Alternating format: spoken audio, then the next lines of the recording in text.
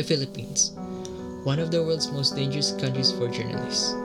Over 186 media workers were been slain since 1986 and as of today. Even inside of a democratic country, many broadcast and publishing groups had declined to write and report in the fear of society's judgment. Or worse, it might be their last words to produce.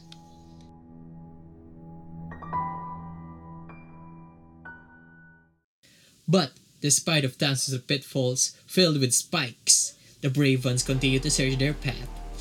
I used to lit torches and offer them to travelers, but now, both of my feet are ready for the journey. Hi, I am Claire, as a Flaming Pillow, and this is Cold Cases PH. I am currently a trainee at a news club of a school. The fact that current and modern issues overflow our topic board, I insisted digging at what is forgotten.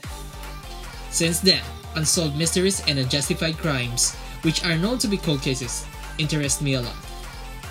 I know that I am impotent to close this, but the possibilities that I might polish a solid gold from the dust mines can create a breakthrough. Being a risk taker is a great perk that a man can have. Aren't you excited on what we can discover? Join me with that crowbar and flashlight. It is time to discover something new from the old. Make sure to follow or subscribe.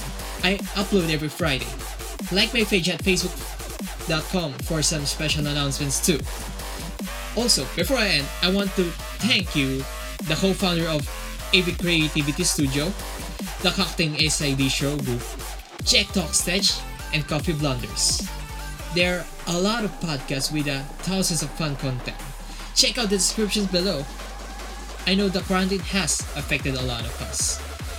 And during it, a lot of entertainers appeared too, just for you. Peace!